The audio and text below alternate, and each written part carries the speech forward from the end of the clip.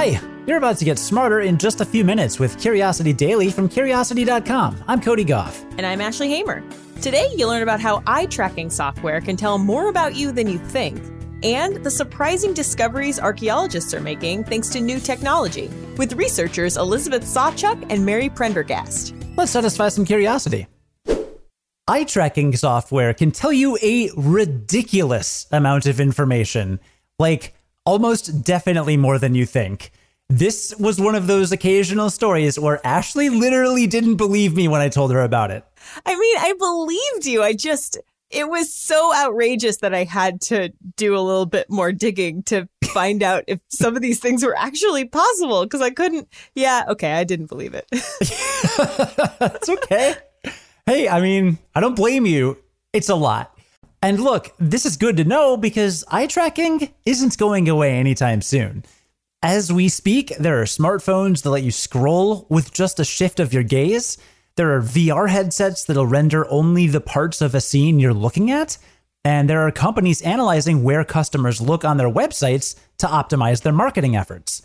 Eye tracking is the next hot thing in technology, but it's also the next big privacy concern. And believe it or not, researchers have tried to glean information from eye movements since the early 1900s, but the technique has really taken off in the last few decades. Eye tracking has found its way into technologies we encounter all the time, not just smart glasses or VR headsets. New software can turn the cameras on your laptop, phone, or tablet into sensors that can peek into your soul, or at least reveal private aspects of your identity. Scholars in Germany recently reviewed a ton of research about the privacy implications of eye tracking technology and summed up their findings in a book chapter. Their startling conclusion is, quote, eye tracking data may implicitly contain information about a user's biometric identity, gender, age, ethnicity, body weight, personality traits, drug consumption habits, emotional state, skills and abilities, fears, interests, and sexual preferences, end quote. They're also concerned that eye tracking technologies can monitor what a person's thinking and even diagnose physical or mental health conditions. Now you see why Ashley didn't believe me. Yeah. But this is real, and eye tracking tech doesn't even need that much information to make inferences about your mood and emotional state. Some researchers have found ways to make fine-grained distinctions between similar emotions using relatively little data, like pupil size, how and when someone blinks, where they look, and how quickly they move their eyes. In 2017, a research team filed a patent for a system that could distinguish between happiness and enthusiasm. In a paper published the same year, researchers demonstrated that they could distinguish between acute stress and worry. So what does this mean for the future? Well, the implications of these technologies come down to how they're used, so that's tough to say. But scholars, journalists, and advocacy groups aren't playing wait and see. Every time governments and companies roll out new uses for this cool and creepy technology, they'll have their eyes on it. In much less creepy technology news, there's a ton of new tech that's helping archaeologists make discoveries faster than ever. And what those discoveries are teaching us about human history will blow your mind. Today, we're joined by two researchers to help us dig into this surprising science. Elizabeth Sawchuk is a postdoctoral researcher and research assistant professor of anthropology at Stony Brook University in New York. And Mary Prendergast is a professor of anthropology and share of humanities at St. Louis University's Madrid campus. Here's Elizabeth on how technology is helping us unearth insights into human history like never before. So now we have these new technologies that allow us to kind of see the unseen in ways that we were never able to do before. And so really what we're focusing on kind of on the micro angle of archaeology is things like ancient DNA molecules and protein molecules that are preserved in all sorts of archaeological cultural remains and also biological remains.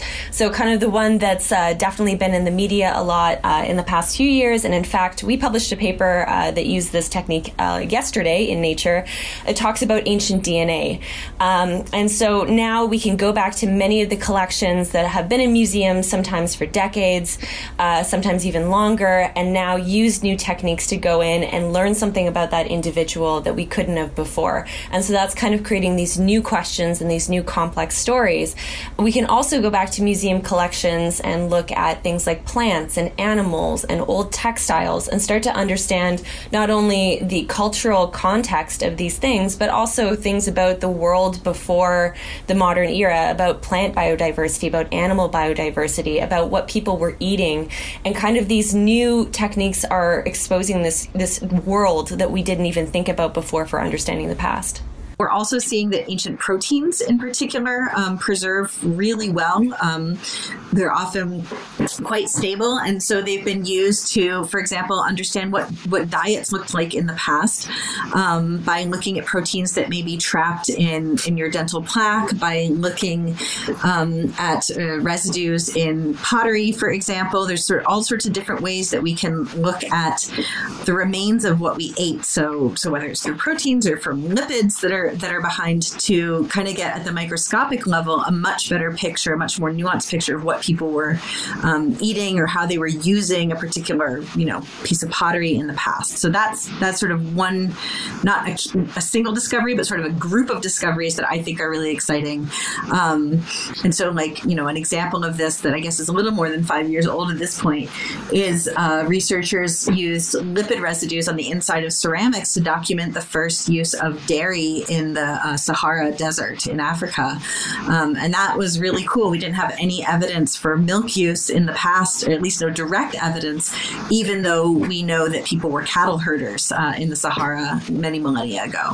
Another great example of that is a paper that just came out that we linked in our article about lapis lazuli, which was in the dental plaque of a nun in the medieval times. And what was really interesting about this is in this historic period that we have records for, there's always this idea that kind of senior male monks and men were producing a lot of these beautiful medieval parchment manuscripts.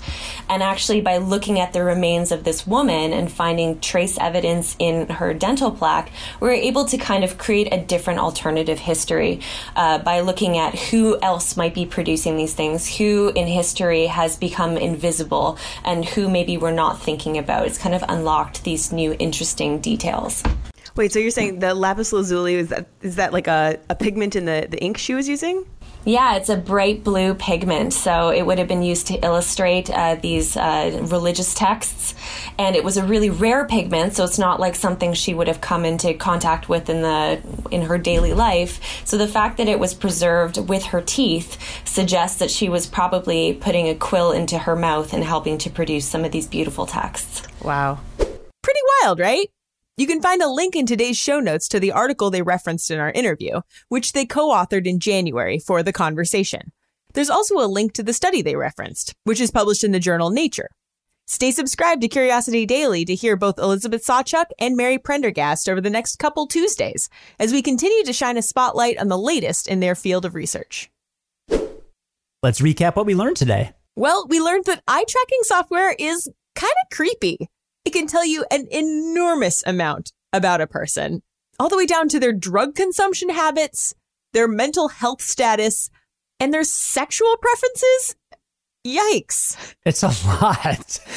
I did recently get one of those little covers for my webcam, even though we've been talking to privacy experts for years now who say that's a really important thing to have, and I just got it. But hey, better late than never. I have one on my webcam. Yeah. And we also learned that new technology is helping us look at what diets people had in the past by looking at stuff that's really small, like residues in pottery, things at the microscopic level. Pretty amazing. They also found lapis lazuli in the dental plaque of a nun from a long time ago. And that evidence suggests that nuns were basically chewing on their pens, which not only is super relatable, but it also means that they were writing, not just the priests. Who knew we had so much in common with nuns from such a long time ago? Right. We're all human, man. And we all chew pens. I'm actually not a pen chewer, are you? I mean, I don't. How often do you use a pen these days? You're right. I don't use pens that often, so I don't chew on them. which is why I do chew on my keyboard. No, you don't. It's delicious.